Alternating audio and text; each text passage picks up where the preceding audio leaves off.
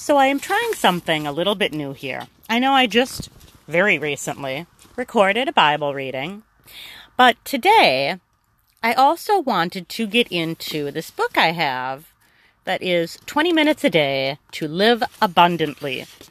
It's a study of the book of Ephesians. And to give you a little background, Ephesians is an epistle written by the Apostle Paul. Epistles are ancient letters between two or more parties. Paul wrote this to believers within the city of Ephesus, just like he wrote to believers in Corinth, Philippi, Colossae. You get the picture. So what makes this one different from most letters is that this comes with a forwarding address. The document belonged to believers in Ephesus, but it also belongs to us if we are faithful in Christ Jesus. So Paul was addressing two groups of people at the same time. We, too, are considered saints, the faithful in Christ. Saint describes someone who is set apart for God's purpose. It's our status positionally in Christ rather than piety in action. It implies godly ones, holy ones, all those who are saved. God also, he has so many titles for us. We are in adoption as children of God, so we are his daughter.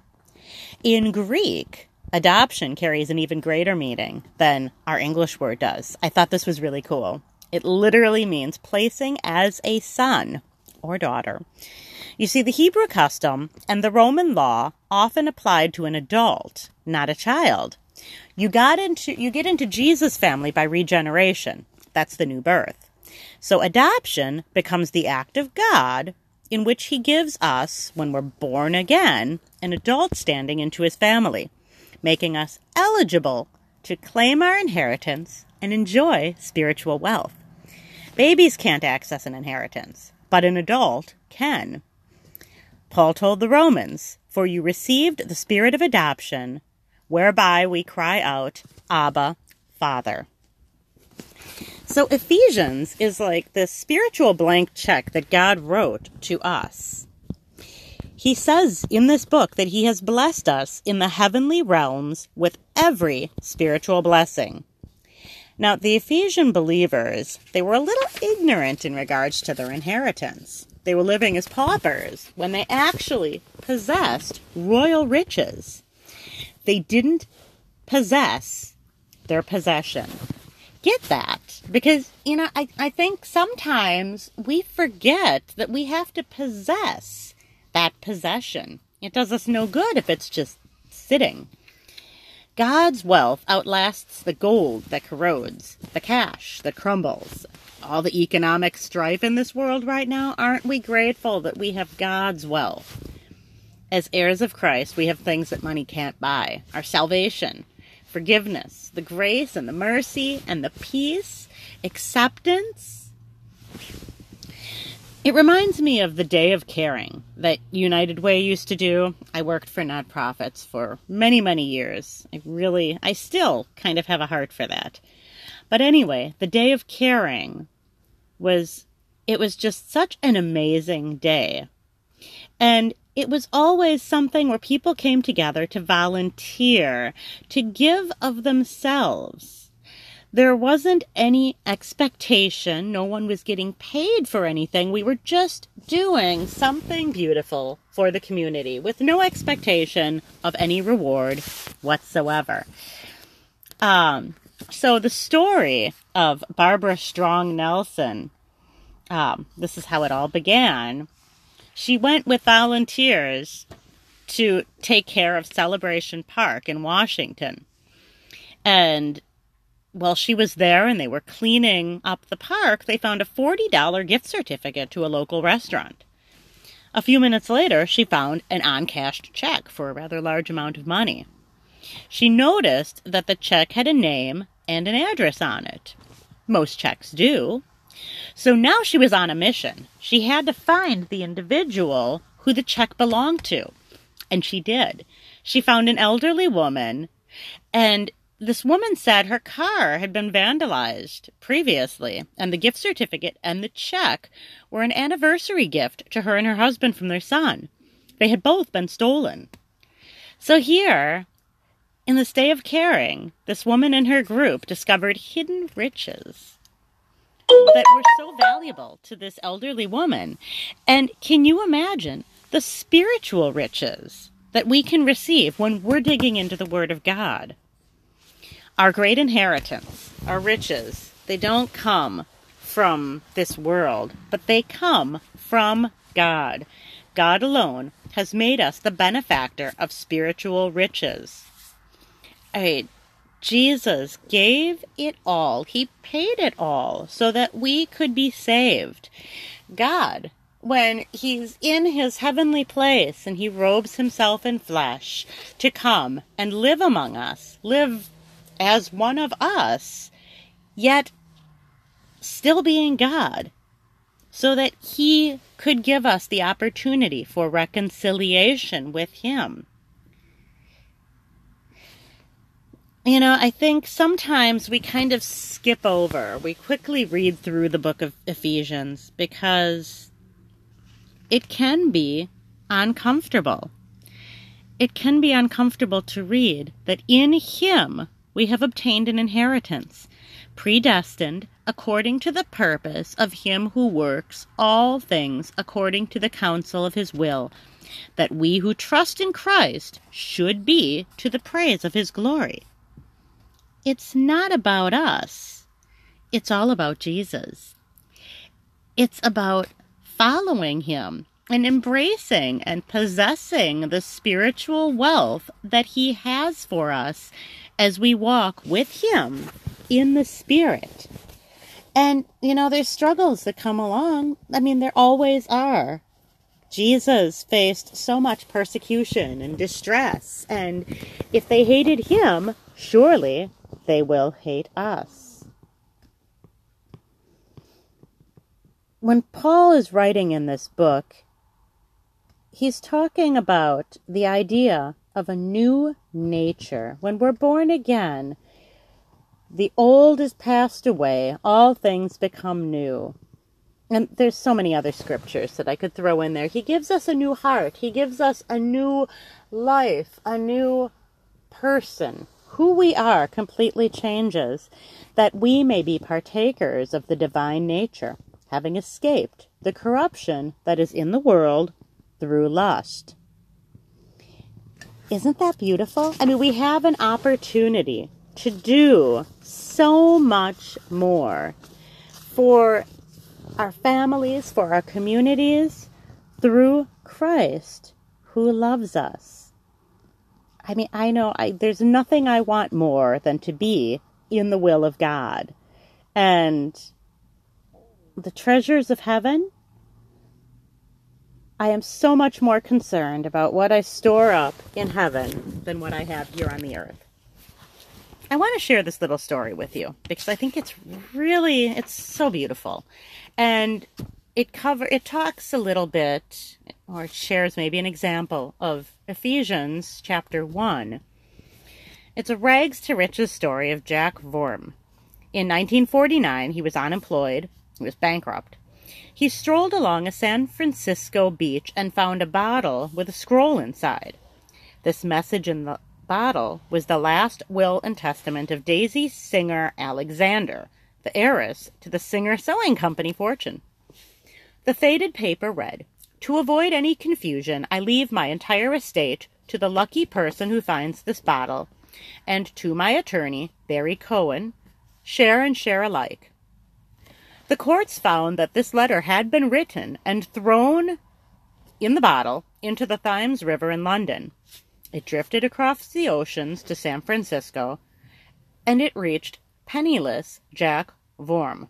He inherited over $6 million in cash and Singer stock, too. Just like this message in a bottle, God has sent us a message, and it's in the Bible. When we're searching through the scriptures, we find the last will and testament of our Lord Jesus with a different inheritance.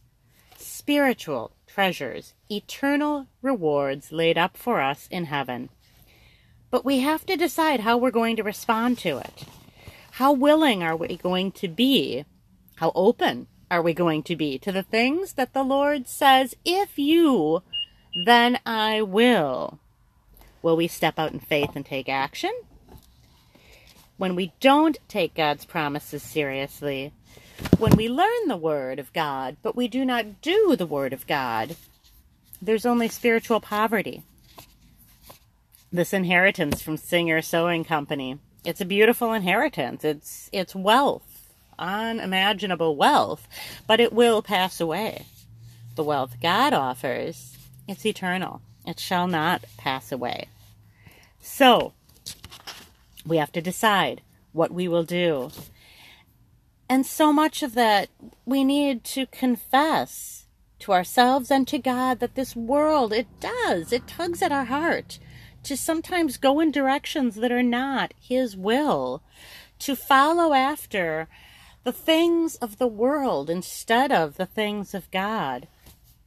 And so, as we read, as we study the book of Ephesians, let us use these words to transform our minds and direct our hearts to follow Jesus.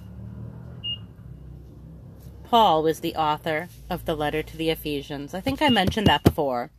But let's remember that Paul wrote this letter while he was imprisoned in Rome for preaching the gospel.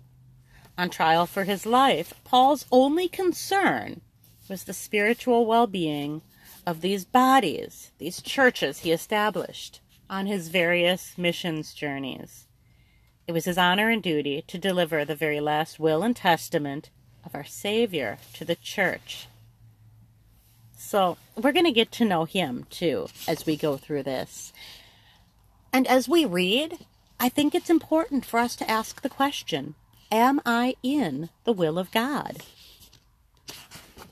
So Ephesians 1:1, it says, Paul, an apostle of Jesus Christ, by the will of God. By the will of God. Okay, so the word apostle, in Greek, it means a delegate, one sent with a special message or a special commission. The Jews used the term Gentile to refer to all people who weren't Jewish. So in the New Testament times, it was kind of a derogatory label that was very prejudicial, very much full of disdain. Prejudice, it is blinding. We all know that. The leaders could not see that Jesus was their Messiah, and so they crucified him. They refused to acknowledge Saul's conversion even, and they persecuted him. We have to be so careful what we let into our minds. We cannot let what we think and how we feel about something blind us, because that in turn could destroy something beautiful. And, that goes back to when you're reading about Paul's transformation, how even the apostles initially were very hesitant and were kind of afraid. I mean, God took Saul, this murderous man, and transformed him into this apostle, Paul, who did such great things, who was so faithful in spreading the gospel. That's a beautiful reminder to every one of us to take comfort, because wherever we are, whatever we are in, God can rescue us from our own Damascus road. He can transform our life for his glory. Now, we saw Paul knew God's will. God opened his eyes. He revealed his will to Paul. He revealed his purpose for Paul's life. God's will also includes our sanctification. Sanctification is the process of God's grace by which the believer is separated from sin and becomes dedicated to God and his righteousness. This is accomplished by time spent in the Word of God and by the Holy Spirit.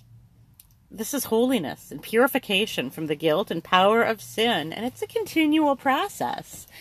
We need to constantly be searching and examining ourselves so that we can recognize those sinful things that are in us and separate ourselves from them. Saul of Tarsus thought he was in God's will, but he was actually in bondage to strict religious observance of the law back in his day.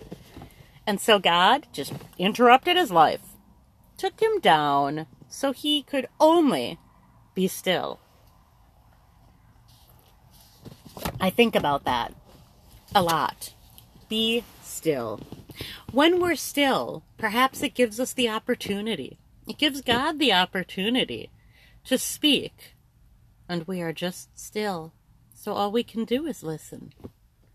Be still and know He is God. So God interrupted Paul's life and transported him from religion to relationship. Paul became that new creation that Christ tells every one of us we will be. Paul learned to breathe the air of freedom by living and walking in the Spirit, in line with God's will. If the Son sets you free, you shall be free indeed. So there's another story. I'm almost done here. Henrietta Mears, an old Bible teacher. I have to look her up so I can learn more because I really like this little blurb I'm about to read you. So Henrietta taught the secret to true freedom. She said, "A bird is free in the air. You place a bird in the water and he loses his liberty. A fish is free in the water, but if you leave him on the sand, he perishes. He is out of his realm. So, too, the Christian is free when he does the will of God and is obedient to the Word of God. This is as natural a realm for God's child as the water is for the fish or the air for the bird." You see, when we become a Christian, we become Christ-like. Our goal is to imitate our Savior, Jesus Christ. And the Bible tells us that God anointed Jesus of Nazareth with the Holy Spirit and with power. And then Jesus went around doing good. We're called to be thankful. We're called to do good works.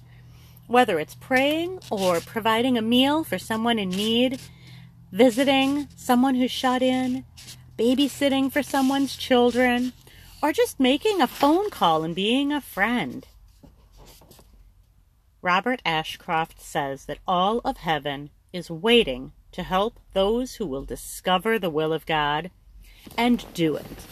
I think it's a good time for us to seek the will of God for our lives, for our communities, that we can, especially now in this time when so many people are so angry, so hurt, so frustrated, perhaps now is that good time to show the love of God by doing some good works.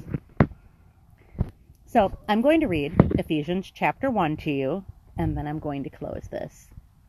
Ephesians chapter 1 says, "Paul, an apostle of Jesus Christ, by the will of God, to the saints which are at Ephesus, and to the faithful in Christ Jesus. Grace be to you, and peace from God our Father, and from the Lord Jesus Christ.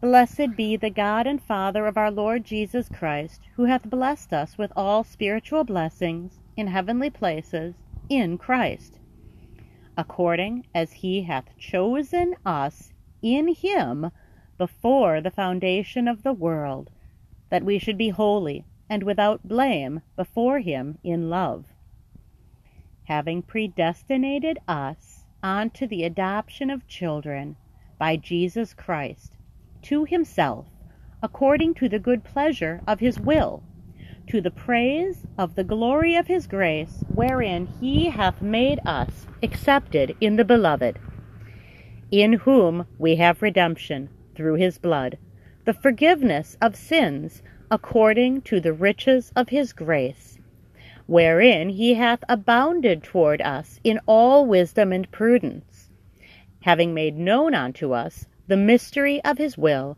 according to his good pleasure which he hath purposed in himself, that in the dispensation of the fullness of times he might gather together in one all things in Christ, both which are in heaven and which are on earth, even in him.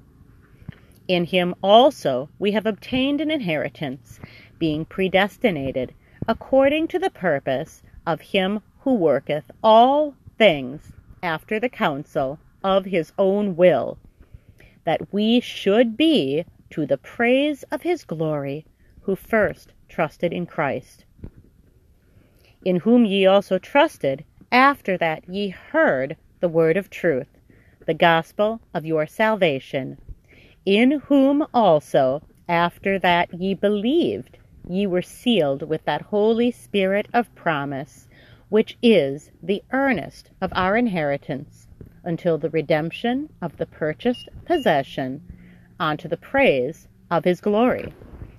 Wherefore I also, after I heard of your faith in the Lord Jesus, and love unto all the saints, cease not to give thanks for you, making mention of you in my prayers, that the God of our Lord Jesus Christ, the Father of glory, may give unto you the spirit of wisdom and revelation in the knowledge of him, the eyes of your understanding being enlightened, that ye may know what is the hope of his calling, and what the riches of the glory of his inheritance in the saints, and what is the exceeding greatness of his power toward us who believe, according to the working of his mighty power, which he wrought in Christ when he raised him from the dead and set him at his own right hand in the heavenly places, far above all principality and power and might